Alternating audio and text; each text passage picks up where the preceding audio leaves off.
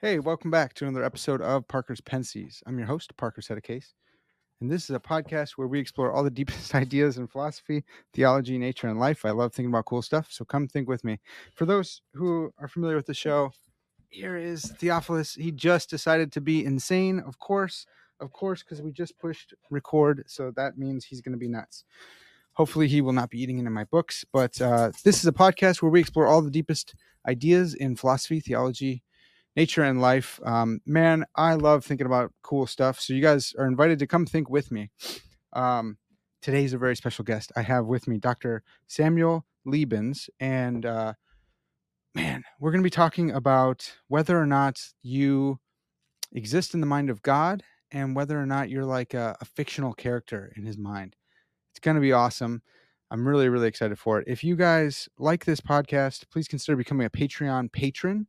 Or if you're watching on YouTube, you can become a YouTube member. And YouTube members and patrons get early access to all the episodes, as well as a bunch of other perks and merch and stuff like that. So you can find the links in the description. If you're on YouTube, you can see the join thing. Just go ahead and give that a click. A lot of ways to support the podcast.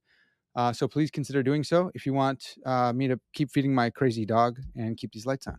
So without further ado, let's bring in Sam and let's talk about God's mind. Sam, thanks so much for coming on the podcast, man. This is really exciting. Great pleasure. It's nice to be here. How you doing? Doing well. Now that I got you here, so you're in a different place in the world. Can you tell us a little bit about where you're at and what you're doing out there? Sure. So I'm a professor of philosophy at the University of Haifa in the north of Israel. I was born and raised in England, but it was always an ambition of mine and my family's, my ancestors, of course, to come back to Israel from where we hailed. It was a long time in exile. So luckily, I managed to get a job in the University of Haifa. I'd spent some time in America before that. I was at Rutgers in the Center for Philosophy of Religion there, and I was at Notre Dame at the Center for Philosophy of Religion there. But I grew up in England. I'm from the town of Leicester. For those of your listeners or viewers who follow soccer, as they call it, on your side of the Atlantic, That's right. we call it football. That's it. So in the north of Israel is where Awesome. I make my home. Yeah, I'm glad you mentioned Leicester because I was gonna ask about your accent. I'm trying to get like good at picking out because I get all these English guests on, and you all sound different. Everyone sounds different. Yeah. Yours is like an elegant. You got a real nice one there. Oh, Is thank is you, that? Parker. I don't know where it is. Is that northern England or like what?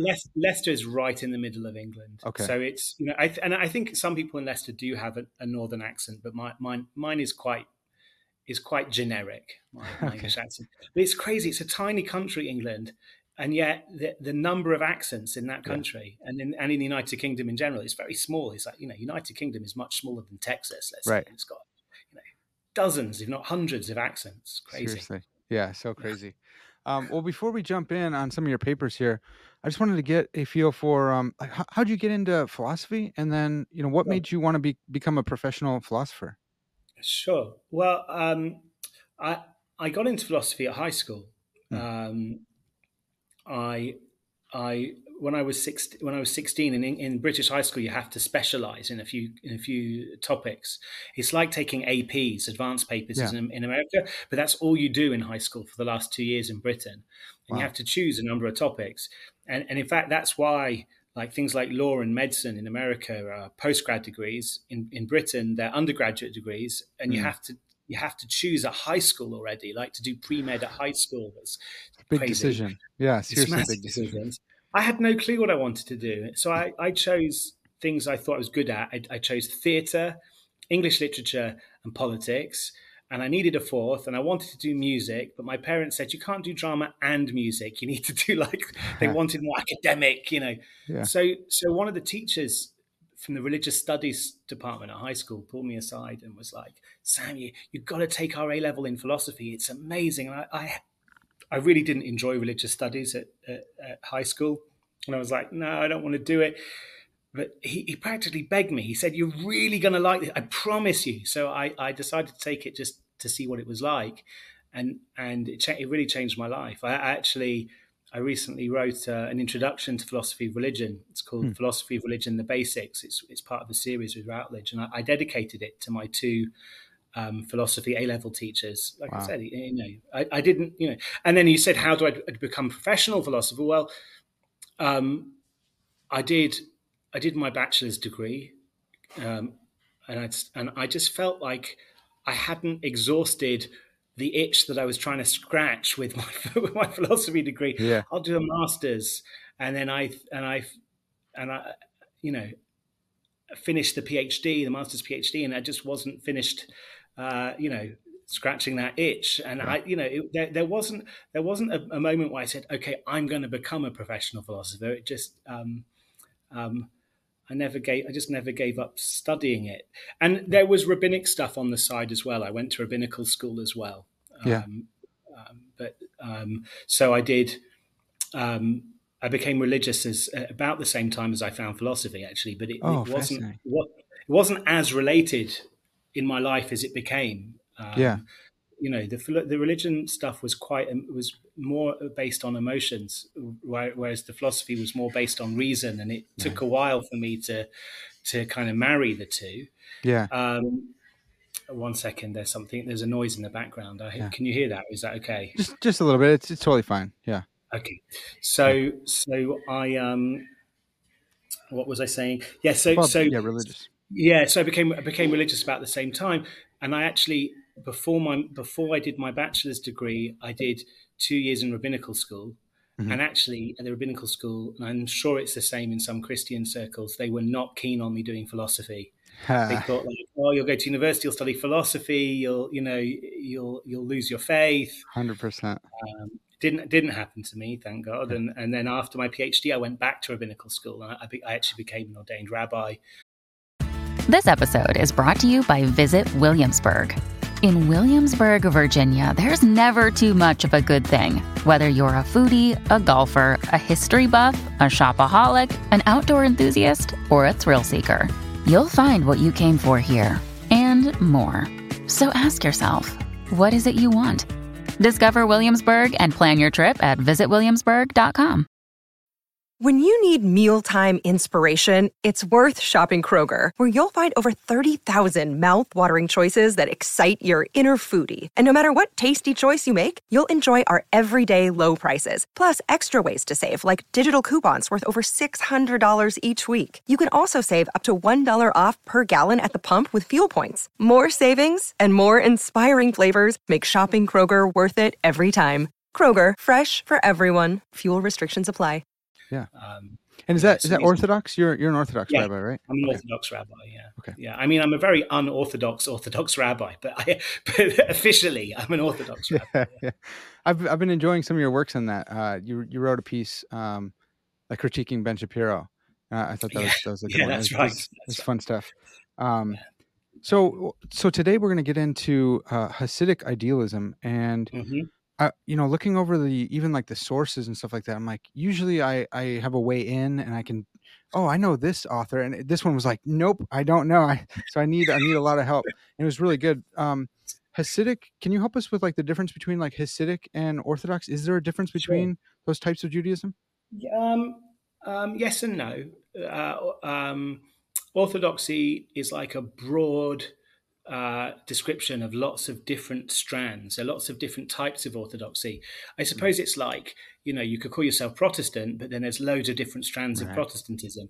Even within like a more united church, like the Catholic Church, you could call yourself Catholic, but then even within Catholic, there are different sects or different Augustinian and then you could be in different if you're different orders, right? Monastic orders. You could be Dominican and Franciscan or whatever. So I would say that the orthodoxy is like one very broad communion. I'm trying to translate into kind of Christian terms. This is good. This is helpful. Right.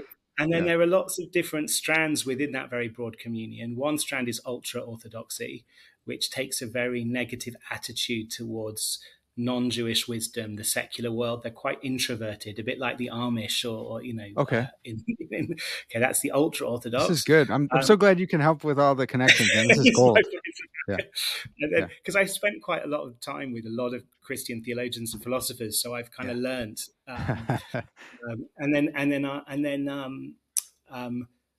Hasidism was a pietistic movement in the 1700s within Orthodoxy. Okay.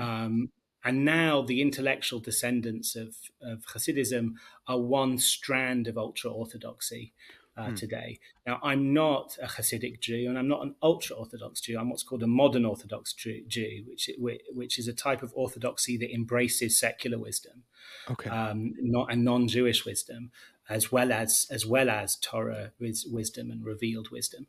But I have never believed that Hasidic wisdom is only for members of the Hasidic sects, right? There's a lot of wisdom there, for all of us, Jew and non-Jew, to reflect upon. Yeah. Okay, that's fantastic. So another one would be I already lost it. You told me how to say it, but I think it's Kabbalistic Judaism. Yeah, Kabbalah, right? So there's Kabbalistic Judaism, right? So Kabbalah is the main strand of Jewish mystical thinking, and there are Kabbalistic Jews. Hasidism was pretty much exclusively Kabbalistic, but there were non-Hasidic Jews who were Kabbalists as well. Hasidism tended to be an Eastern European phenomenon, whereas the Kabbalah was much wider. Geographically, Jews in North Africa, Jews in the lands associated with Islam, as well as Jews in Europe were interested in the Kabbalah. Was the Kabbalah and Kabbalistic Judaism was that more like mystical, and then Hasidic was more like intellectual? Is that a way to categorize them, or not necessarily? No, I wouldn't say that. I'd say that Kabbalah is Jewish mysticism. So all Kabbalists are mystical. There were non-Kabbalistic Jews like Maimonides, the Jewish rationalists. And there you could make that distinction. But also Hasidism was anti-elitist. So you're right that Hasidism was emotional, pietistic, but non-elitist. It was supposed to be for the everyday Jew, whereas non-Hasidic forms of Judaism, be they Kabbalistic or not Kabbalistic, they'd become quite elitist and quite intellectualist. And if you weren't smart enough, you kind of didn't matter. God forbid. Whereas as Hasidism was about rejecting that elitism. Everybody can have a relationship with God. You don't have to be smart. Oh man, this is good. And there's a lot. There's a lot of overlap in Christendom as well with those type of things. Man, that's fascinating. So you got this paper that we're going to be talking about where you're trying to help solve this problem of of Sephra and Sephrat. The Sephirot. The Sephirot is the plural. Sephirot. So you're solving this problem. Thanks, man. I appreciate it. This is like way out of my element, but I'm loving it. There's this apparent problem where it looks like, there's different like aspects of God in one way, or maybe even like different personalities almost. Like different things in God are personified, like His justice and stuff. Can you help us? Can you lay out Sephirot more and motivate the problem for us? No worries. Sephirot is the plural of the word Sephirah. So there are 10 of these things. Each one of them is a Sephirah, and in plural they're the Sephirot. What are they? Well, it's part of the Kabbalistic tradition, and non-Kabbalistic Jews don't believe in this at all. They don't think there is such a thing as the Sephirot. There's just God. The Kabbalistic Jews, be they Hasidic or non-Hasidic, doesn't matter. Kabbalistic Jews have tended to relate to God as this singular being who, in his transcendence, so to speak, before he even created the world, he was completely unified and undifferentiated, almost to such an extent that language fails systematically to describe this being, God in his transcendence, because the way that language seems to work, it has this deep grammar, predicates and subjects. Every sentence kind of has the noun phrase, which is what the sentence is about, and then the predicate, which describes the noun phrase. And the idea is that God in his transcendent is so unified and also so kind of self-sufficient, and there's such an undifferentiated perfection that as soon as you try to describe God, you start imposing distinctions that where there really shouldn't be distinctions, even if it's just distinctions of grammar. So the idea is God in his transcendence, completely and utterly singular. But as God becomes manifest in the world that he creates, it's as if the pure light of God's divinity, and I know this, Gregory Palamas, is that his name, in the Eastern tradition, in Eastern Christian Orthodoxy. I think there's a similar thought in Eastern Orthodoxy in Christendom. There's this idea that God's light, as it comes into the world, is kind of refracted into different, like the white light of the sun becomes refracted into the many colors of the rainbow, right? Yeah. God, as he, so to speak, unfolds into his own creation, he refracts into these 10 kind of attributes, and that's what we call the Sphirot, these 10 attributes. Now, the problem is, in the mystical tradition, you asked me what the problem is. Yeah.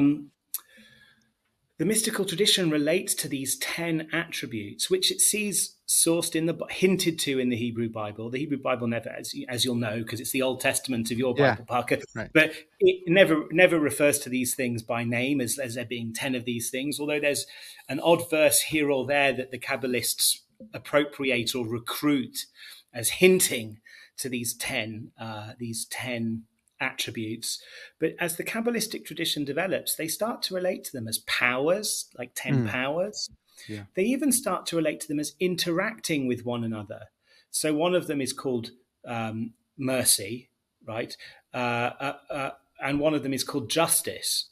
And those two are in tension with one another. And you can kind of imagine, like, God, from the aspect of justice, God forbid, might want to punish us for our sins, but from the aspect of mercy, might want to forgive us. Yeah. And as this unfolds into the world, these two, so to speak, entities, justice and mercy, are in conflict with one another. And some of them are male and some of them are female. Some of them even have erotic relations and give birth to new Sphirot. So along came the anti-Kabbalistic Jews, and they said, where are you getting this from? First of all, it's not in the Bible, right? It's just not in the Bible. It's not even in the early rabbinic traditions, or if it is, it's deeply hidden, right? The Kabbalistic masters, they could find hints in earlier rabbinic texts, but it's certainly not explicit in the Bible. So first of all, where are you getting this from? Second of all, we are monotheists, right? And we believe that God is one. And you've kind of made him like he's 10. And they'd say all these strange things. Well, that God is 10, but he's also one, right? And they're like, are these things identical to each other? Because if they're one, they must be identical to each other. Or are they distinct entities? Because if they're fighting or making love, right, then they must be distinct entities. But if they're all God, they must be identical entities. If you pray to them, is that idolatry because you're not actually praying to God? I know that in some parts of Christendom, praying to saints or praying to people other than God is acceptable. And in other parts of Christendom, that's completely forbidden. But in the Jewish tradition, it's almost exclusive. You can't pray to anything other than God. And yet the mystics seem to pray to these things. Well, so you can start to see the problems. And I think for a Christian, it's not identical for reasons we might get to, Parker, but it's very similar to problems related to the Trinity, right?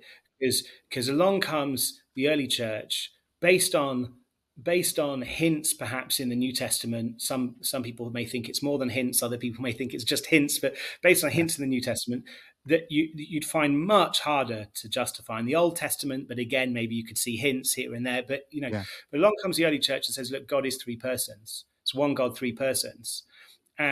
and the Unitarians, and I don't mean the Unitarian Universal Church in America that's barely theistic. I mean the hardcore Unitarians, like the real, They Muslim usually call Christian. themselves biblical. We're biblical Yeah. Unitarians. You're like, all right, we're all Biblical trying to be Unitarians. biblical, but yeah, that's fine. Go ahead. Yeah, but people like Dale Tuggy, right? Yeah, I don't know if you've come across Dale's work, Yeah, but of course. but also Muslims and Jews, outside of the Kabbalistic tradition, we're Unitarians. God is one, and what are you telling me, that three persons, they're identical to each other, but they're not identical to each other, but they're one, but they're three? It just sounds like a complete headache. And the anti-Kabbalistic Jews said similar things against the Kabbalah because of this, what I'm calling the problem with the Sfirot. And to such an extent that in one famous medieval letter, an anti-Kabbalistic rabbi, Rabbi Shimon Juran, says, you think Christianity has trouble, but they've only got 3. You guys have got 10. So I'm certainly not the first to draw this analogy between the problem of the Sfirot and related problems with Trinitarian thinking. Yeah, I love that. As I saw it, I was like, okay, boom, yes, we got the same kind of thing going on here. This is so good. So if a lot of my audience will know that, like, if you read a book on divine simplicity, it has to have the prism on the cover. It has to, the white light coming in, and but usually they will emphasize these are not real distinctions. It's just through the prism of creation type stuff. With with Kabbalism, is it clear whether there's like a general teaching, like these are distinct things, or is there even infighting within the and it's just kind of it's not clear. There's a lot of infighting and there's a lot of confusion. I just have to be completely brutally honest with you. The early sources seem to mix their metaphors all the time. So sometimes they make it sound like these 10 Sfirot are instruments that God uses, and sometimes they're described as attributes of God. Sometimes they're described as like independent entities. Sometimes they're described merely as refracted light. And some of these mystical authors, mix those metaphors and use them all. And you're like, oh no, I'm trying to get my head straight. It's a philosopher. It's a real pain. And one thing that differentiates Jewish orthodoxy, I think, from any kind of Christian denomination is that we never had councils, right? So in Christian theology, there are going to be these early councils, church councils. Different churches, of course, will disagree as to which ones are authoritative and which ones do you have to listen to and which ones but we never had anything of the sort. So really what unifies our communion, so to speak, is practical. We all see ourselves bound by Jewish law, and there's a very intricate Jewish legal system. But on matters of fine-grained theology, we never had a council to say, okay, now we're going to decide. These guys are right, those guys are wrong. And so our traditions just got like lots of different suggestions, right? And I'm just a lonely guy trying to make sense of them all. Well, I kind of like that, because it's like we disagree on some stuff, but I am not going to call you a heretic, or maybe you could joke with each other a little bit more than like, no, this council said that. And like, well, what if we come to learn something different than what the council said? What if our metaphysics are different? It's like, nope, it's got to be Aristotelian. It's got to, That's right. We do have more freedom and a certain degree more tolerance. Don't get me wrong. There have been terrible times where Jews have written other Jews off for being heretics and burnt their books. But in theory, and you do see it even in practice, Jews with very different theologies will go to the same synagogue and pray together. Yeah. So I had a question about the Sfirot. Can you say it again for me? I want to try and say it right. So we'll talk about them in the plural. So it's the Sefirot. Sefirot. Okay. Boom. Yeah. Sefirot. So like if you read a commentary on like the book of John, the Gospel of John, D.A. Carson, one of my professors, he would emphasize debar in the Old Testament, and God spoke by His word, and it's almost as if the word is being personified, and that was kind of my hook to get into the Sefirot and be like, oh, I'm seeing some of this, but can you tell us some more? Like, you don't have to name all 10, but is the word one of them, or not? Really? That's a very nice point, Parker. No, well, maybe the word is one of them. There are 3 intellectual Sefirot, right? Okay. Most of them are more like emotional. 3 of them are kind of intellectual: chokhmah, bina, and dat, wisdom, understanding, and knowledge. Oh, cool. And there are some people who identify chokhmah, which is wisdom, with Torah, with scripture, the Old Testament, and they associate that with the word, right? So Yeah. what's happening in John is there's a reference there to the wisdom in the book of Proverbs, chapter 8, right? Yep. There was the wisdom that existed before the world was created, right? Mm-hmm. So yes, in the Kabbalistic system, many people would identify the first of the Sefirot, called Chokhmah, with that wisdom that existed before the world was created, and that's likely what John was talking about. Yeah. Now, Yeah.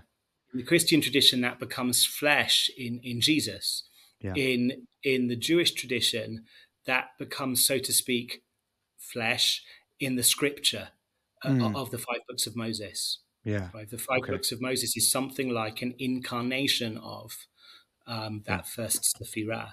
And in fact, I mean, I'm not here to teach you Christianity, but in fact, that's one way of understanding what Jesus is saying. He's saying that he comes to embody the law of Moses, he's being quite literal, right? That the law of Moses was the first incarnation of that davar, of that word, but perhaps it was unduly abstract and the people didn't understand what they were supposed to understand from it. So it becomes incarnate in actual flesh.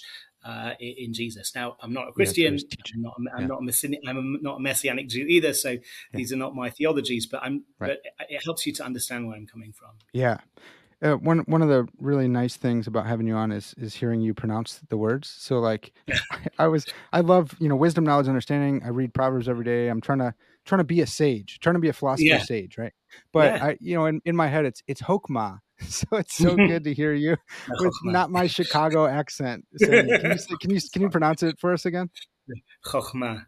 Chokhmah. It's so good. Good. Okay. Yeah. This is fantastic. So, so that would be the first of the Sefirah, and we actually see in the Kabbalistic tradition the main protagonists in the Hebrew Bible are all embodiments of different. They are all incarnations of different Sefirot. So Abraham is an incarnation of loving kindness, and Isaac is an incarnation of restraint. Jacob, interestingly, is an incarnation of truth, even though he seems like an absolute liar, right? Yeah, totally. but there's a whole. It's a very, very intricate system, and in fact, there were Christian Kabbalists in the medieval period who kind of, played around with some of this stuff too. Yeah. This is so good. Okay. So try not to get lost here. So there's some options for thinking about Sfirat. One is that they're descriptions of one God. Another is that they're 10 names. And then another would be like they're emanations, which emanate from God. And I would imagine that the emanation view might have more to do, or might be influenced by like Neoplatonism, but perhaps not. Okay. No, you're absolutely right. You're absolutely right. Okay. And Neoplatonism was a big influence over Jewish mysticism, just as it was over Christian and Muslim mysticism in the Middle Ages. And I actually think the emanations view is probably the most widespread. Okay. That these 10 things like emanations of one God. Yeah. Yeah.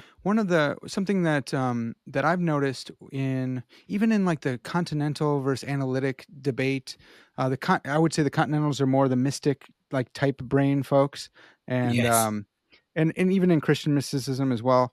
When you try to get clear on some of this stuff, part of the impetus for it is that it's unclear, and that's part of the like the mystic. Like, hey, look, you're trying to get us to talk about this transcendent thing. And I can't do that. So of course we'd expect.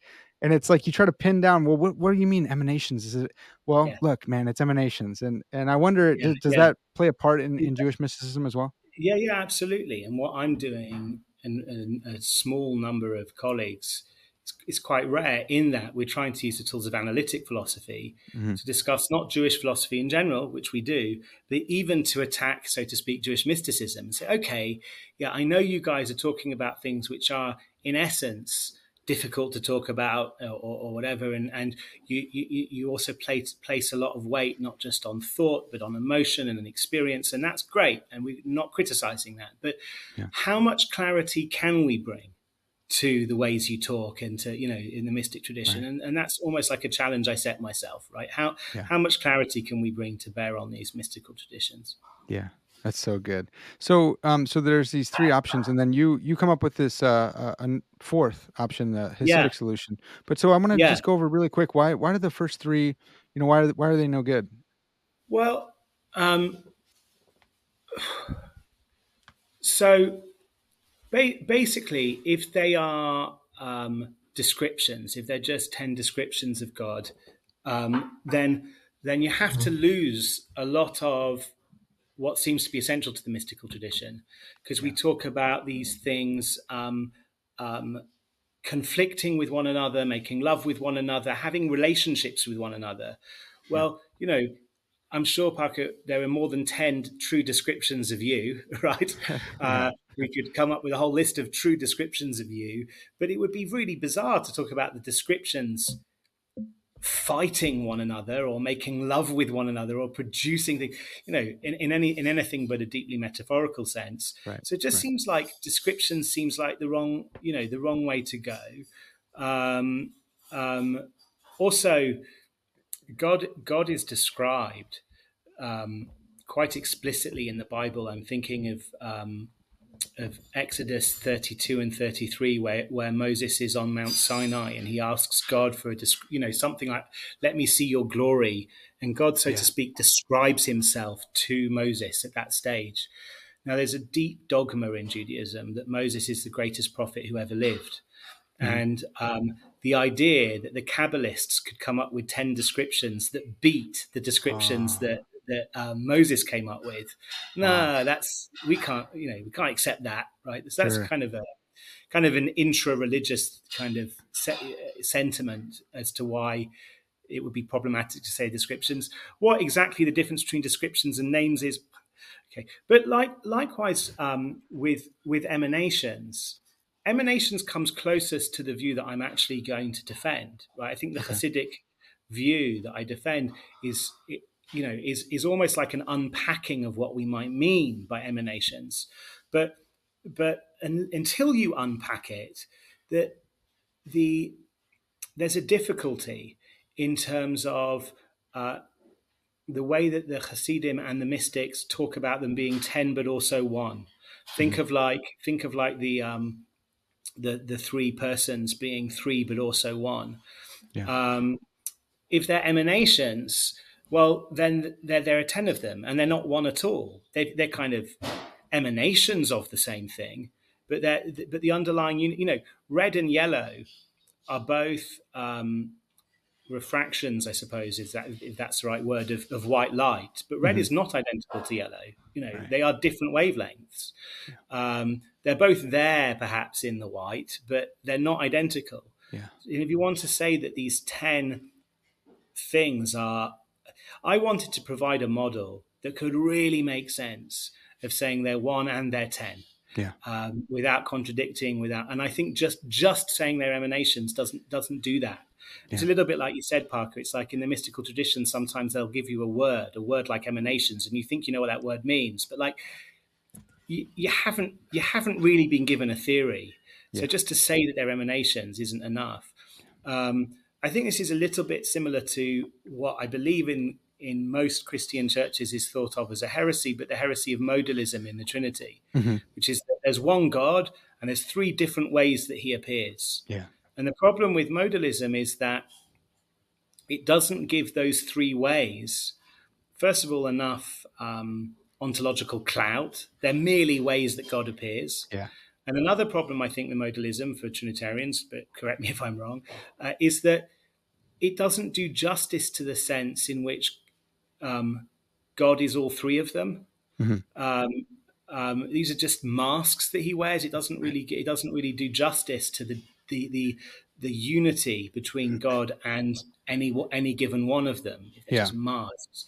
So for similar reasons why the Christian might reject modalism, I'm not happy with just saying they're emanations. Yeah. It just doesn't seem to me to do justice to the Kabbalistic tradition that I'm trying to make sense of, a tradition in which these 10 things are one, they interact with one another, etc., etc.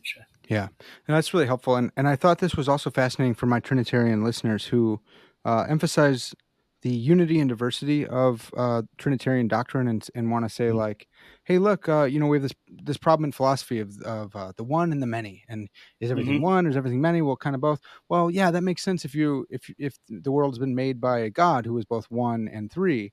And I thought there's a nice little parody here of, well, here's a God who is 1 and 10. And so, it's a nice parody argument, and it's something for Trinitarians to be thinking through. And so it's like, this is great, guys. Here's another one. Like, think through this too. It's really fun. Yeah.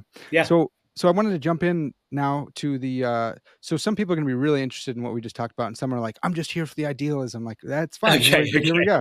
So it's a Hasidic solution to the problem of Sefirot. Of the Sefirot, yeah. Yeah. And you say, hey, look, maybe God's dreaming. Can you help us out? Yeah. Like, this is so good, man. Yeah, well, and I'll be really controversial with you here, Parker. I'll up the ante. I'm not sure whether the Sefirot exist, right? It's a theory of mystical Judaism. It's interesting. I'm interested in it. What could they possibly mean? I am quite committed to the idealism thing. Ooh. And what I was trying to do in this paper that you're citing, maybe you can post a link on it to it, or, But what I was trying to do in that paper was say, look, you could use the idealism that the Hasidic movement championed. You could actually use it to solve the problem with the Sefirot. Now, I don't personally have a horse in this race because I'm not tremendously committed to the Sefirot existing or to taking it literally. Maybe not. I don't know. But I like the idealism thing. So I'll try and explain to you in a nutshell what the idealism thing is. I'm sorry that my emails keep oh, no worries. Yeah, can't even pinging. hear it. So the way the idealism piece works is like this, and I actually wrote a paper with my partner in crime, Tyron Goldschmidt, with whom I've written quite a few pieces, and we wrote a piece called "Divine Contractions: Theism Gives Birth to Idealism." It's open access; people can find it. It's on Religious Studies, the Cambridge University Press journal. So, Jewish mysticism, at least as it unfolds in the Hasidic tradition, as Tyron Goldschmidt and I understand it, is like idealism on steroids. Yeah. Okay. And I want to try and give your readers a sense of what would motivate this. Okay. Why should a theist adopt a really radical idealism? Yeah. And the basic picture goes something like this. Okay. We believe in God. Okay, this much we have in common, you and me, Parker, and I hope many of your listeners, right? We believe in God, and we think that God is perfect, and there may be a puzzle as to how can something perfect create a world like ours, and there are various ways into the puzzle. One way into the puzzle is that you could put it this way: God is so powerful that nothing he could create could, in some very important sense of the word, be beyond him, because he has such immediate power over anything because of his omnipotence. Tyron and I relate that power, that immediately efficacious power that God has. So right now, you have a fabulous moustache there, Parker. But right now, if God wanted that to disappear, it would disappear immediately. He wouldn't have to trouble himself with a razor. It would just disappear immediately. Yeah. Right? That kind of direct power from intention to result is the sort of power that characterizes the relationship between a mind and an idea of that mind, right? You don't have that power over many things, right? You can't just intend and then, right? Yeah. But you do have that power over your ideas, right? You can, conjure a red flower in your head, and then you can say, I'm going to make it green, and then straight. You don't have to go out and buy any paint. It's just green immediately. It's green immediately. One of the arguments that Goldschmidt and I put forward is that God, because he's all powerful, he couldn't create something so far removed from his power that that his powers would be anything different to the power that minds tend to have over their ideas. Yeah. So to speak, from God's position, anything that God could possibly create would just be a mind in his an idea in his mind. Sorry. Yeah. Or another way into the idealism is to think that, well, God is absolutely and utterly perfect, but there is no such thing as a perfect world. Now, part of perfection is that you would never create something suboptimal. Mm-hmm. The perfect God wouldn't create something suboptimal, but there is no optimal world. So God's in a bind. And it looks like he can't create. So I've made two binds for God. The first bind is he can't create anything outside his mind. Mm-hmm. The second bind is he can't create anything that's suboptimal, but there's nothing that's perfect apart from him. Yeah. So he can't create. And there are different solutions to the problem. And there's actually a third problem. I won't get into a third way of putting the problem. There are different solutions to this problem, but the Hasidic understanding of the Kabbalistic solution to this problem is that God actually didn't create a world. He didn't create a world that exists outside of his mind. Instead, he imagined creating a world, and that's the most a perfect God could do. And that act of imagining brings into reality something like a fiction. And, you and I, we live within this fiction. Yeah.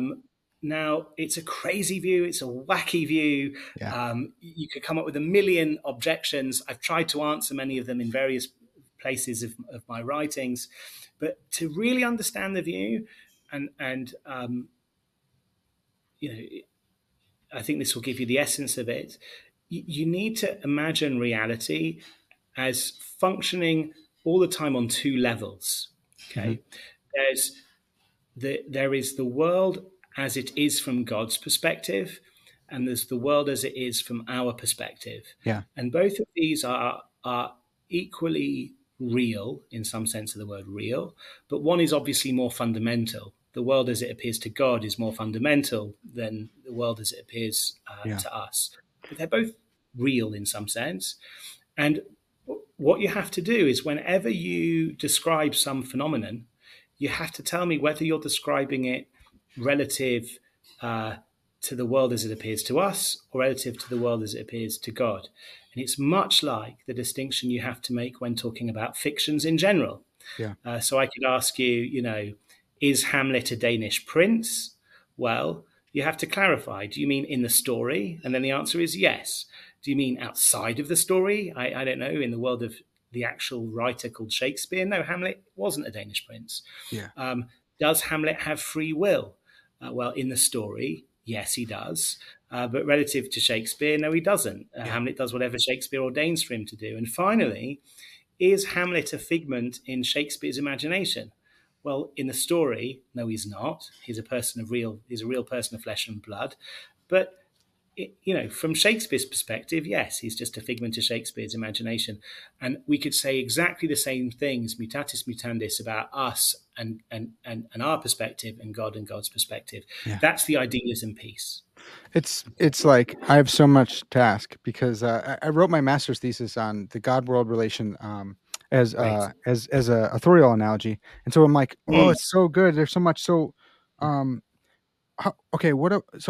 First and foremost, I want to. Was C.S. Lewis your main? Was C.S. Lewis your main go-to? He was one of them, but I think the free will piece he didn't think through as much. So he thought of it more as a tool for looking at particular things. Like, well, why isn't God? How come the Russians can't go out into space and see God? Well, because he's not like that kind of thing. But then Kevin Van Hooser develops it for like everything, and I think that his model. Yeah. It commits you to certain things. And I wanted to ask you about, the notion of free will at play and stuff, but I want to anticipate an objection. So some people would say, well, look, let's go with perfect being theism and think through, an idealist God who can only create in his mind versus one who can create outside of his mind. Yeah. Seems like the one outside of his mind is more powerful. And what you guys are doing is actually, you and Tyron seem like a similar move that's done when you think about the paradox of the stone. And it's like, look, is God limited? No. He's limited by his omnipotence. His perfection. Sure. Yeah. Right. Yeah. And so I think it's the same move, right? Yeah, that's exactly right. It's what we're saying is it's a consequence of his perfection that he can't create a world that's distinct from him or outside of him. Yeah. And actually, if you describe a God who can, you're describing a less perfect God. Right. It's it sounds paradoxical, but we think, on careful scrutiny, that's actually how things unfold. Yeah, and it's similar to like George Mavrodes. I think that's how you say it. He is this, I always call it Mavrodes, but I think you're right. It's Mavrodes. Yeah. I have no idea, but he says, look, it looks like under like careful scrutiny, it comes out to being like, hey, can God, make a dog that's too big for a God who's perfectly capable of walking dogs? Can he do that? Well, no, he can't do that because you're asking him to be limited. So like what you guys are saying is when you spell it out, you're asking God to be less than perfect. You're asking him to be less than omnipotent. Exactly. So it's a really careful argument that if you want to critique it, you got to do the hard work of finding out exactly what's going on here. That's right. Yeah. That's right. Yeah. Now, I think better critiques, and you've anticipated these in your comments, is but on this view, we wouldn't have free will, and surely we have that. We know we have that, and the problem of evil, you might think, becomes exacerbated. Sure. Can I, before we go there, can I ask about? I want to ask about the perfect world type stuff. So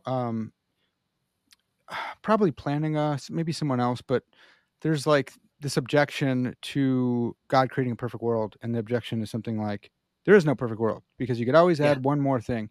And so you guys might use that. Bunny. Exactly right. Planning always says hula girls, dancing hula girls. I'm like, that dancing might be a little inappropriate. It's a bit. Yeah, that's a bit passé, right? You could get away talking that way, but it's not. That's right. Not that's right. Yeah, dancing bunnies or whatever you said. Yeah.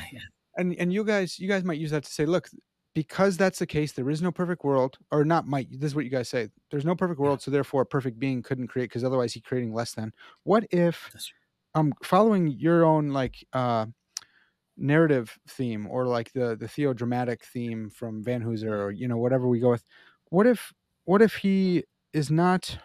What if he's not going for like the perfect world in balance of evil and good, but the perfect narrative, the perfect story, right? What if that's like the impetus for creating a world outside of himself? What do you make of that one? Good. So I like that, and I think that's actually part of the explanation. Is one of the classic theological questions is, why does God create a world at all? Yeah. And it's actually, on this view, it's a function of his kind of narrative brilliance, his artistic brilliance. It's an aesthetic thing, right? Yeah. Why does a storyteller tell a story? Yeah. Now, so I like that, but I'd say this. I tried to explain that there are multiple problems, right? There's the problem of creating an optimal world. There's also problems to do with God's power. There's also problems to do with God's rationality. I won't get into it here, but we develop a similar problem from God's rationality. So I'd say, well, look, you might be right that God would have a reason to create a less than perfect world for kind of narratival purposes, but it might be that one of our other arguments will kick in and say, but still, that world can't be outside of him. It could at most be a story with, so to speak, within his mind. Yeah. Okay. That's really good. So I want to talk about evil real quick, and then we can go into like the free will stuff too. But and we must eventually explain how this idealism could potentially solve the problem with the Sefirot, right? Because we've spent a lot of time setting it up. Yeah, that's right. It's a good point. Thank you. I'm so excited about it. I'm having a hard time even like focusing. So would this commit you to like a privationist view of evil, because all evil then would exist in God, who is a perfect being? Well, I actually think when it gets to the problem of evil, this view has to offer two responses to the problem of evil. Okay. It has to respond from the point of view of God, the author, right? Why does God, so to speak, is telling a story, tell a story in which all these terrible, horrible things happen? Mm-hmm. But actually, from God's perspective, that's not so pressing, because from God's perspective, they're figments of his imagination, right? From God's perspective, the pain and suffering isn't real. There's still a question to ask. Why can't you tell a nicer story, God? Like, it's pretty horrible, some of these things you're imagining. Right. So it's still a problem, but that's one problem, and it needs its own response.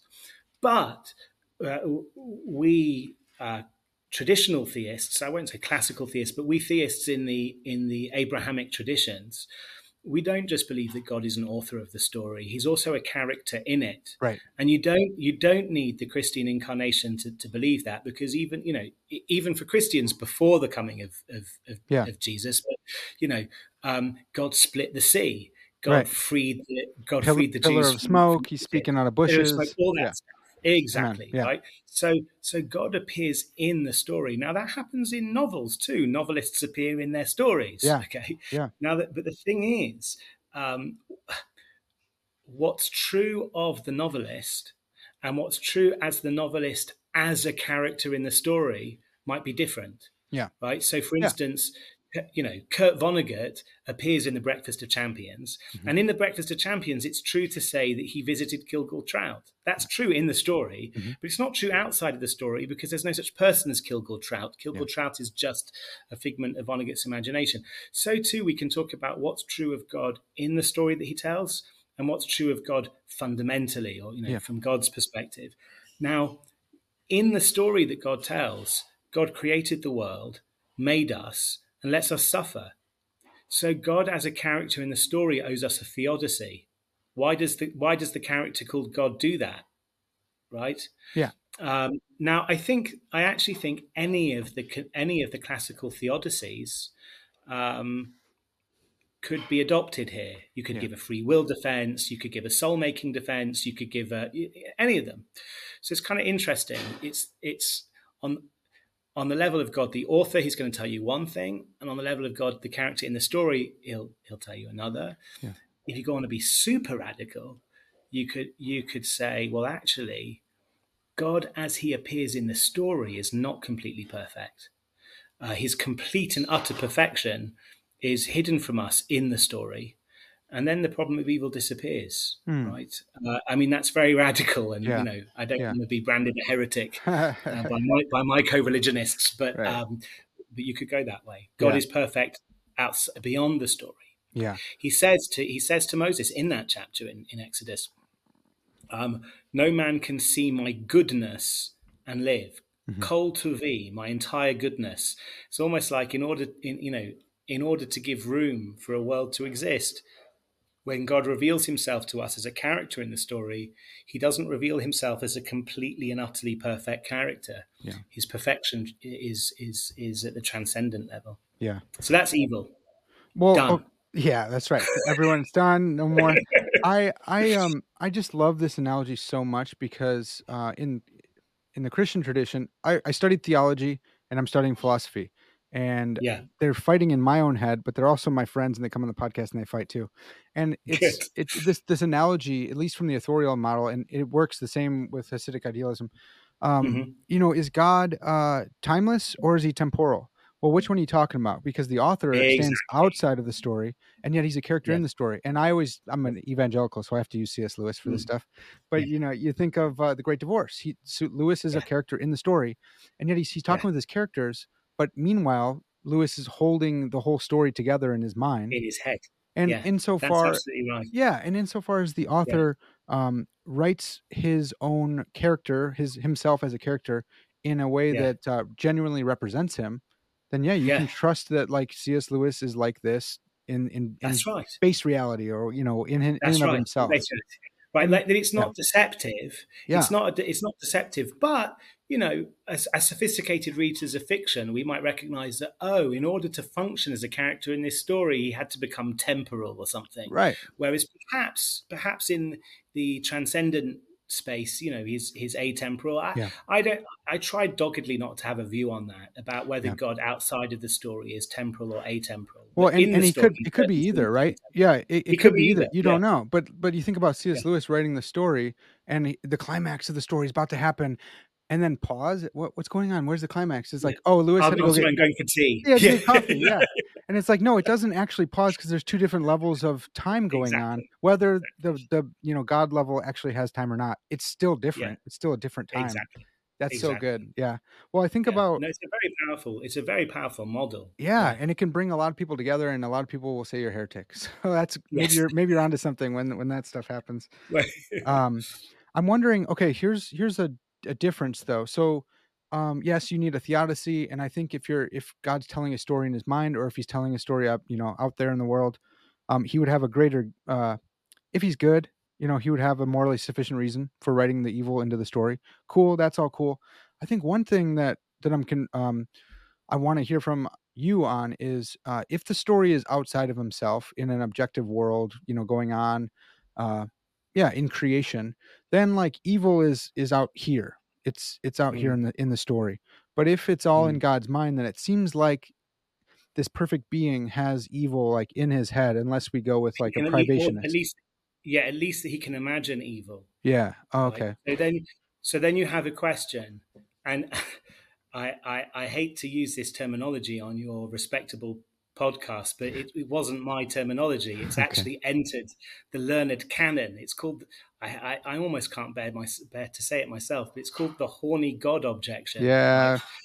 Right? Did You've Mullins heard make about that up? this? Did Mullins make that up, or was it someone else? No. If I'm not, well, I think Mullins made it up, but I think he was actually riffing on the PhD dissertation of Tasia Scruton Okay. at Leeds. Okay. I'm not sure, but I think Anastasia Scruton is the real source of this Okay. horny God objection. Yeah. The idea is some people think that related to what you were saying with Mavrodes and the rock that God can't pick up. There are certain paradoxes of God's perfection. Some people think that it's a function of God's perfection. There are certain things he couldn't imagine. Right.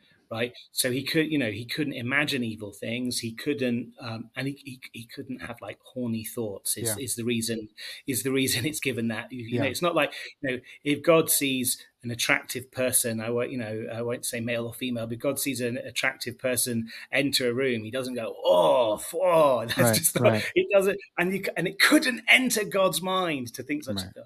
Right. So I actually think I'm committed to the view, because otherwise I don't think I could explain at all evil in the world.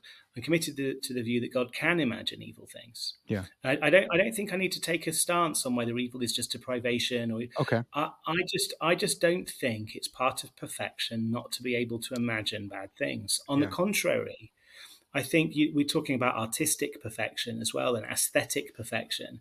I think, there are some people in aesthetics who want to condemn artists and authors for their ability to imagine very dark things. Right.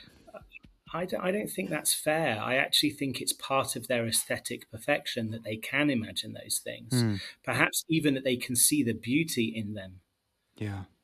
Okay, I've been thinking about this one a lot because of the authorial analogy, but it seems like there might be some kind of like aesthetic or ethical requirement. If you wrote a story that's only about like graphic child abuse and there's no redemptive qualities, you'd be like, hey man, this is really bad. You shouldn't write this, but So that's not the case here, right? Exactly. I think I would agree to that, Parker. God couldn't write a bad story, and whatever bad story means, right? And I agree with you. A story that was just unrelentingly evil, and there didn't seem to be any point. Yeah. That's something we can't believe God, even in his transcendence, would be able to do. But I do think God could imagine a world with holocausts and terrible, terrible things, so long as, like Martin Luther King Jr. said, the arc of the moral universe is long, but it bends towards justice. If the story as a whole, ends in redemption, then I don't see why God shouldn't be able to imagine even the most dire things. Yeah. So I love this topic. I shouldn't say, it's hard to say I love this topic, but it touches so much stuff in philosophy of religion, like Zagzebski's omnisubjectivity. Like, does God have our, perspective? Well, what if I'm doing something evil? Okay, so that touches that. And then Graham Oppy calls it like the problem of body thoughts, which is a little bit outdated term for a lot of us millennials and Gen Zers, but it's a problem of body thoughts for theistic conceptual realism. And it's like, okay, all this stuff's connected. This is on the table for all of us. So it's really fun thinking through this.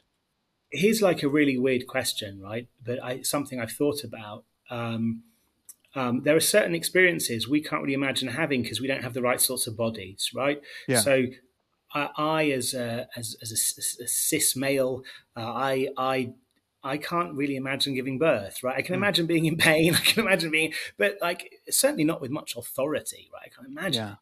So, but here's the thing, right? Tolstoy writes Anna Karenina, the novel, and it's a female protagonist. Yeah. Is there anything that Anna Karenina knows what it feels like that Tolstoy doesn't know what it feels like? Yeah, right. Well, like, how could there be? Because like everything that Anna Karenina it's all imagined by Tolstoy. Yeah. So I think it gives you a way to understand omnisubjectivity. Yeah. Even though God is so transcendent and other and doesn't have a body, and having bodies themselves was just an idea that God had. I know. And you might, if you're like really analytic into it, you might go with like conditional or something. God knows what it would be like. So it's like, does God know what it's like to eat a Chicago style hot dog? It's like, well, what do you mean? Like, does he know what it's like for me? Yeah. What does he know what it would be like if he were to incarnate? Yeah, he does. Of course. But he doesn't know what it's like to eat one without having a body, because there's no such thing as that. Right. Right. But I think it's a helpful clarification, because then it's not just like God's spirit. He can't do that. It's like, well, we can say more than that. We can absolutely say more than that. But yeah, exactly. I have to. But when you understand that God created the concept of taste, and hot dogs. God created the concept, and hot dogs, right? So, maybe I should. He knows what they taste like. Yeah, kosher ones. It would have kosher to be kosher ones. Exactly. I have to say, because if Dr. Van Hooser is listening, his whole point in his authorial analogy is that God would have to be like a Dostoevsky instead of a Tolstoy, because he would say, like, depending on literary criticism or whatever, like Tolstoy is kind of right there wearing a mask behind his characters, whereas Dostoevsky's almost like come to life on their own, and they don't always represent the ideas of the character of the author himself. So that's just a different point about. But I think there's something here with imagining. Okay, so this brings us on to free will. I would think that this would commit us to a form of compatibilism, but maybe not. Maybe not. And I've heard like maybe Molinism and maybe like a libertarian free will. I know like Hugh McCann in Creation and Sovereignty of God is kind of like a leeway compatibilist about stuff like this. So what do you think? Is it broad enough, or is it committed just to compatibilism? I wrote a paper years back. It's got many imperfections in, and I think the best parts of it exist in my book now, called The Principles of Judaism. But in that paper, it's called God and His Imaginary Friends, a Hasidic metaphor. I love this one. I really like this one. Yeah. Thank you, Parker. So I cite Hugh McCann there in a few places in that paper. Okay. And no, it's only in the footnotes, but I think it's only in the footnotes. But I relate to the issue of free will over there, and the model I put forward there is like libertarianism. Is God imagines us into existence with our libertarian free will. Yeah. And so you get this again. You need to analyze our statements relative to one or other of the levels of this ontology I'm giving you, that I'm calling Hasidic idealism. From God's perspective, it's true that everything we do is preordained, right? So that's like at best a compatibilist free will we have, right? Yeah. But you're misreading the story of Hamlet if you keep saying, "Oh, why did Hamlet do that? Oh, because Shakespeare wanted him to." No, that's not part of the story. Shakespeare dreams Hamlet up as freely choosing to do things. And it might well be that libertarianism is part of what we really mean by freedom, in a thick sense of freedom. Yeah. So, and that I take very much from Hugh McCann. Hugh McCann says that pretty much explicitly. Right. The author, he uses the authorial analogy there, and he says an author imagines a character freely choosing, and it's the act of the author's imagination. Now, it's really hard for people to get their head around. You could almost call it like it's meta-compatibilism, because it's trying to make libertarianism compatible with a type of theological fatalism. Yeah. So I read Hugh McCann's book. It's for the audience, Creation and the Sovereignty of God, and I read it for my master's thesis because I saw that he was using that, and it was so. I just dropped it because I was like, look, I can't do this with the libertarianism. Maybe someone else can, and it looks like you have. But I was thinking like, well, it's just easier to use like reasons responsiveness or something like Yeah, God. I'm cool with that. Yeah. I hate to break it to myself because my younger self would hate this. Yeah. But I'm less and less committed to libertarianism. Okay. Yeah. I used to And think it was super important, and well, it there works are other super well. options. Yeah, and the other options work super well with the dream analogy or with the authorial narrative analogy because at one level, why did Smeagol become Gollum? Well, because it was it was integral to the plot and To the plot, it couldn't yeah, have happened the other way. and Tolkien, right? yeah, Tolkien wrote that, and he wrote it from his office. And if Yeah. it actually, It if would it have been a didn't different have, story. it wouldn't have It been would have as been a good of a completely story. Yeah, no, right. yeah. But then you look intranarratively, and you're like, why did he do it? Well, because he was jealous, and he had his own reasons that he was drawn to, and he didn't feel Tolkien like, if Tolkien ex machina'd him and made him like totally different, like dropped in out of nowhere, he's a bad author, Yeah. and the story Yeah, falls apart. absolutely. Okay. So what I tried to do in that paper was to say, even libertarianism can kind of be salvaged, but I'm not as committed to the necessity of doing that anymore. Yeah. So Brian Ballard came on my show, and we were talking about this because he's working on like narrative realism, and he was saying maybe it's like a choose your own adventure story where Yes. right, where it's like kind of like Molinism, and there's a bunch of options, and so God wouldn't ever let it the libertarianism run amok and make it a bad story. He couldn't do that, but he's given all these different options, and so you can choose how the story goes, perhaps. In some places, I've called that weak Hasidic idealism. Ah, nice. Is the idea that somehow God has created the world with figments of his imagination, but somehow, because God is so much more powerful than any author we can imagine, his merely fictional creatures are actually agents, and therefore they get to make choices or whatever. But I'm into the extreme Hasidic idealism, which is what I think the Hasidic tradition, which is that actually no, like, we are agents. Of course, we're agents in the story, right? Yes. But from God's perspective, it doesn't make sense to say that we could have made it go differently, right?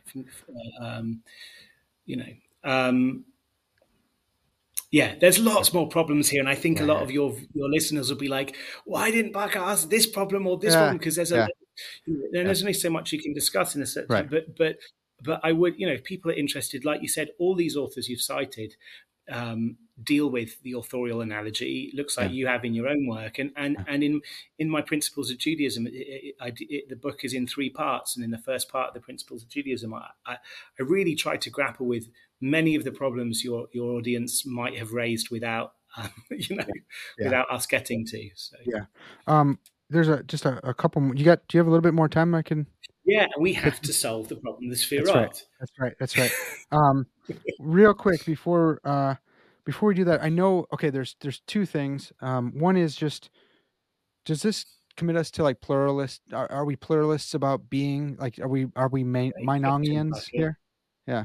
Great question, Parker. I don't think it makes us Meinongians, but I'm actually working on a paper with the brilliant Filippo Cassato. He's a philosopher at Lehigh. Okay. And he's tried to push me to recognize, and I think he's right, that Hasidic idealism cannot solve many of its own problems without a view called ontological pluralism, which is what you're pointing to. Ontological pluralism doesn't have to be confused with Meinongianism, because that's one particular type of ontological pluralism, right? Yeah. Meinong thought that not everything that has being exists, so he thought there were kind of different species of existence. I think that what the Hasidic idealists might have to say is there are degrees of being. Yeah. Right. And that God has a higher degree of being than anything else. Right. God, the author, has a higher degree of being than anything else. There are various reasons why I don't want to say that it's Meinongian, but they're technical. Yeah. I agree with you.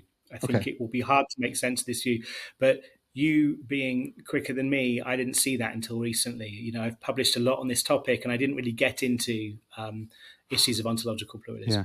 Well, this is so cool, and I think for like the hardcore Thomists out there who hold to like the analogia entis or something, it's similar to that. It doesn't have to be like some crazy Meinongianism. And, oh no, and whatever. Even if it is, then just defend it. Who cares? But Yeah, Joshua, that's right. That's right. Just stand behind it. But Joshua Sijuade has been doing some of this with existential quantifiers and using different ones, and he's pulling in. Yeah. So I'm trying to I need to get all you guys together, and we need to like work on most Thomists accept, and I think most scholastic medieval theologians from across the three Abrahamic traditions accept that there's a sense in which God's existence is different to ours. Yeah. Right. Yeah. And that's part of the problem that people would say to me when I first put this stuff forward. They want to say something like, "What are you saying that like me and my freedom aren't real?" Yeah. I'm like, "No, you are real. You're as real as anything else in your environment. The only thing you're not as real as is God. And if you've got a problem with that, then that's that. Right. We shouldn't. It's impious to think that we deserve to be on the same ontological level as God, right? Totally. You're as real as anything else. Yeah. All right. Last one before we get back to Sphirat. Panentheism. Is this a form of panentheism? So where the world is in God, but God is more than the world? Yeah. The world's in the mind of God? Okay. It might be. It just depends how you define that term. Just, especially tricky to demarcate, right? Exactly. Yeah. And I think part of the problem is that, I don't think of ideas as being parts in a Mariological sense. I don't think of ideas as being parts of the minds that think them. Yeah. Some philosophers of mind do think that. Right. So some philosophers of mind would say that every idea I have is a part of my mind. Yeah. I'm not attracted to that view. And the ontology I'm providing suggests that the world is to God what ideas are to minds. Yes. And therefore, I'm not saying that the world is part of God. And I take it that orthodox panentheism is the assertion that the world is part of God. Well, then, no, I'm not a panentheist.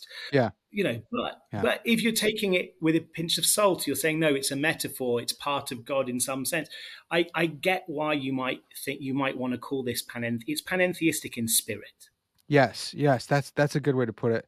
And it, especially if you go in for like Brian Leftow's view on like abstract objects in God, where he's like a theistic conceptual nominalist, then these are God's thoughts, but they're all like a current, and he does it in a way where they're not like their own entities inside God's mind, and so you can still be like hold to simplicity. And that's so fascinating. Again, it's all connected. So for those who are thinking this is just like stoner thoughts, it's like, well, sure, maybe, but it's also philosophy of religion, like deep stuff.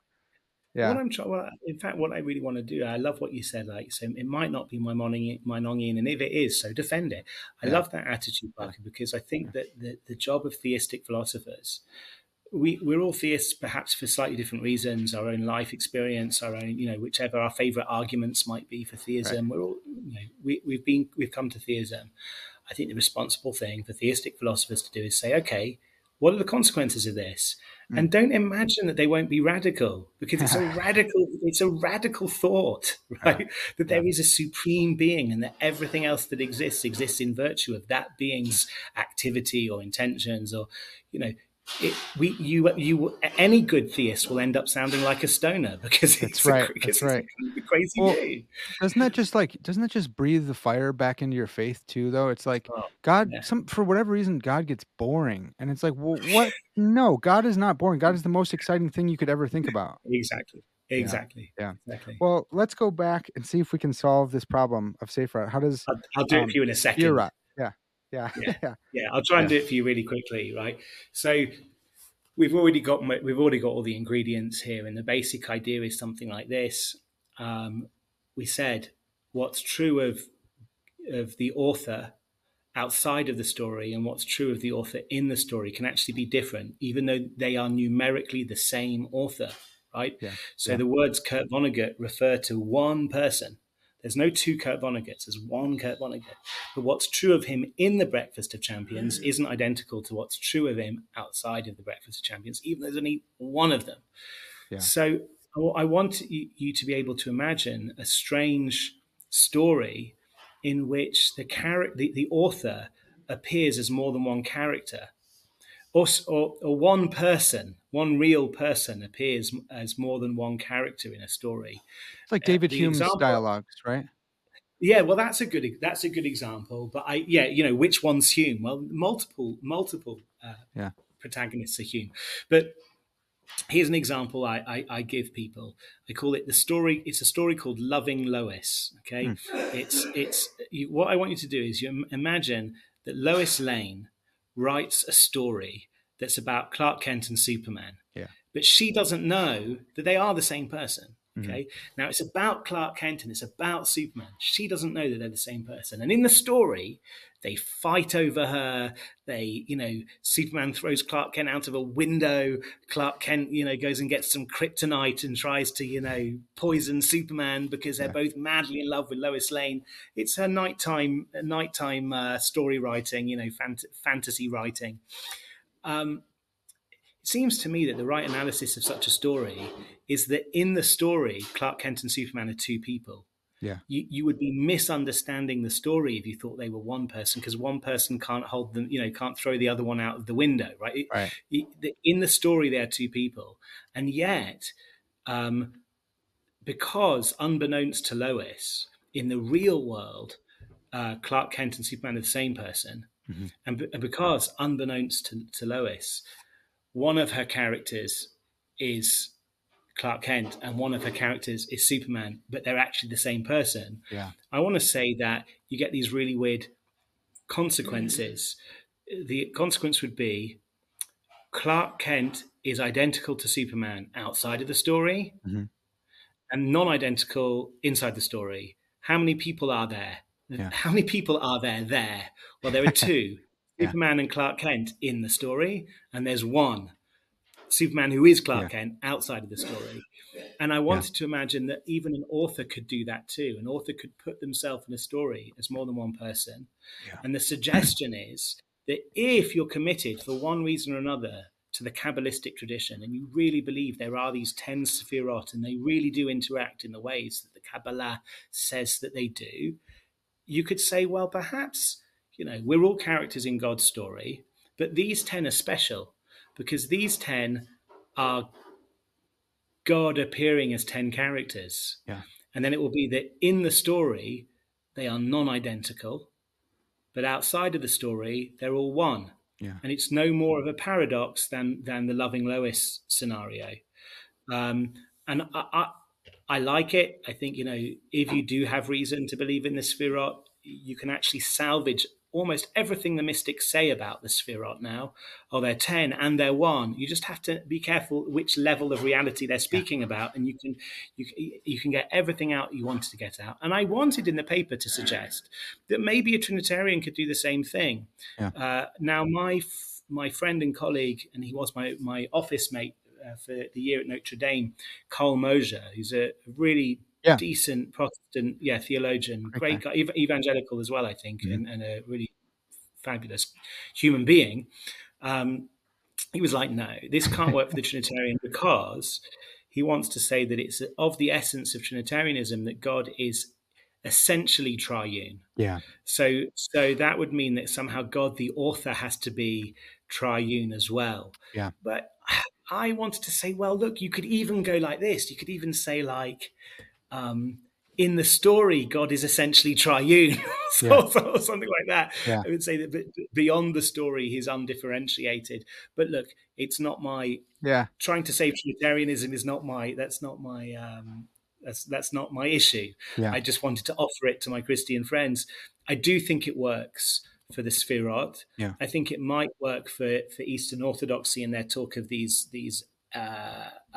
divine energies. Yeah. Whether or not it works for the Trinity will be up to the Trinitarians to decide. Yeah, and it might just take some tweaking of saying, like, it's God is a function. God is a functional person made up of 3 intrinsicist persons. Chad McIntosh has done stuff like this, but I just want to make a point for the audience that we've gone all over the place, and we talked about Mainonism, and now we're into Frege puzzles and hooded man cases. Yes, and exactly. Just for those who like poo-poo philosophy of religion, like philosophy of religion is philosophy on hard mode, because we also have traditions that we're trying to hold to and not and to be respectful of. To be respectful of others, to not be smoked by God, maybe too. Like it's philosophy on hard mode. Yeah. Absolutely. Yeah. Absolutely. This is where philosophy in my mind is most alive. Yes. Okay, I got one more. This is for like the public facing philosophy. I always try to I actually hate that phrase, because what in my mind, a lot of public facing philosophy is just, I have this really technical stuff. How do I foist it onto the audience? I really think it should be like you take the questions that the popular audience has, the abstract thinkers who aren't philosophers, and you pull that in and you incorporate your work. So with that in mind, I wanted to ask about simulation hypothesis and how this might relate and how it might be different than, is it just the same thing? Is that a metaphor for this dream? I think they're deeply, deeply similar. I have a paper, it's currently under review, let's hope it gets published one day, called We Live in a Story. Yeah. And I tried to argue that in a nutshell, what Nick Bostrom argues for in his famous simulation paper is that there's a good chance that we live in a simulation. Right. That's what he tries to argue, right? Yeah. In interviews, he sometimes says it's 20%. Yeah, how you figure that out exactly? Right. Well, I have this argument where I try to prove that, if there's a chance that we live in a simulation, then there's a much, much higher chance that we live in a story. Yes. And my idea is that stories are kind of a wider category than simulations, but that simulations are kind of stories, like a limited type of a story, and that stories are a wider, and therefore it's overwhelmingly likely, I want to say, that, if it's 20% likely in a simulation, I want to argue it's overwhelmingly likely that we live in a story, which just so happens to be a consequence of theism anyway. Yes. So we shouldn't be surprised. I love that so much. And I think even some theists will use the simulation hypothesis as a metaphor for God. And I'm like, hey, that's something. But the authorial analogy is much better because it actually has more implications. It's got more explanatory power. We got a necessary being instead of just some simulator. And I also think that the simulation hypothesis focuses so much on the furniture of the story. At the popular level, they'll talk about physics and rendering and computer games. It's like, that's so like base level. Like the narrative arc of the story is much more, that's, who cares about the furniture on stage? Let's look at the characters and the plot. I'm totally with you. This is awesome. And actually, God isn't limited by any of the things that might limit computational power of physical computers as well, right? The base reality has certain limitations potentially, but God has none. Right. Yeah. There's we can't talk about everything in the world, but maybe we got to get you back on. But for the audience, like, some people will be reminded of Descartes' dream argument and say, well, that's a skeptical thesis, so maybe this isn't a skeptical thesis. And no, I think that's an important point to make, Parker. Another one would be like, hey, look, sure, Tolkien's not on the hook for what Smeagol does or Gollum does in the books, but that's because they actually don't have a subjective perspective, whereas we do, and so God's still on the hook for evil here. And it's yes, exactly. Especially God, the character in the story, he is on the hook, right? And that's why theodicy is an important project. Also you're on the hook because in the story in which you live, you're the one who's made the decisions you've made, and therefore you're on the hook. A lot more to talk about. But I love your enthusiasm, Parker, and I hope that we've been able to spread some of that to your listeners. I think so. Yeah, Sam, thanks so much for coming on to talk about your work. Thanks for the papers; they're amazing. I'm going to leave a link to your page with all your papers, and then I'll specifically put some of those in there. And looking forward to having you back on soon. Me too, Parker. This has been a lot of fun. Thank you very much. All right, folks, that's going to have to do it for now. This has been Parker's Pensies, and as always, all glory to God.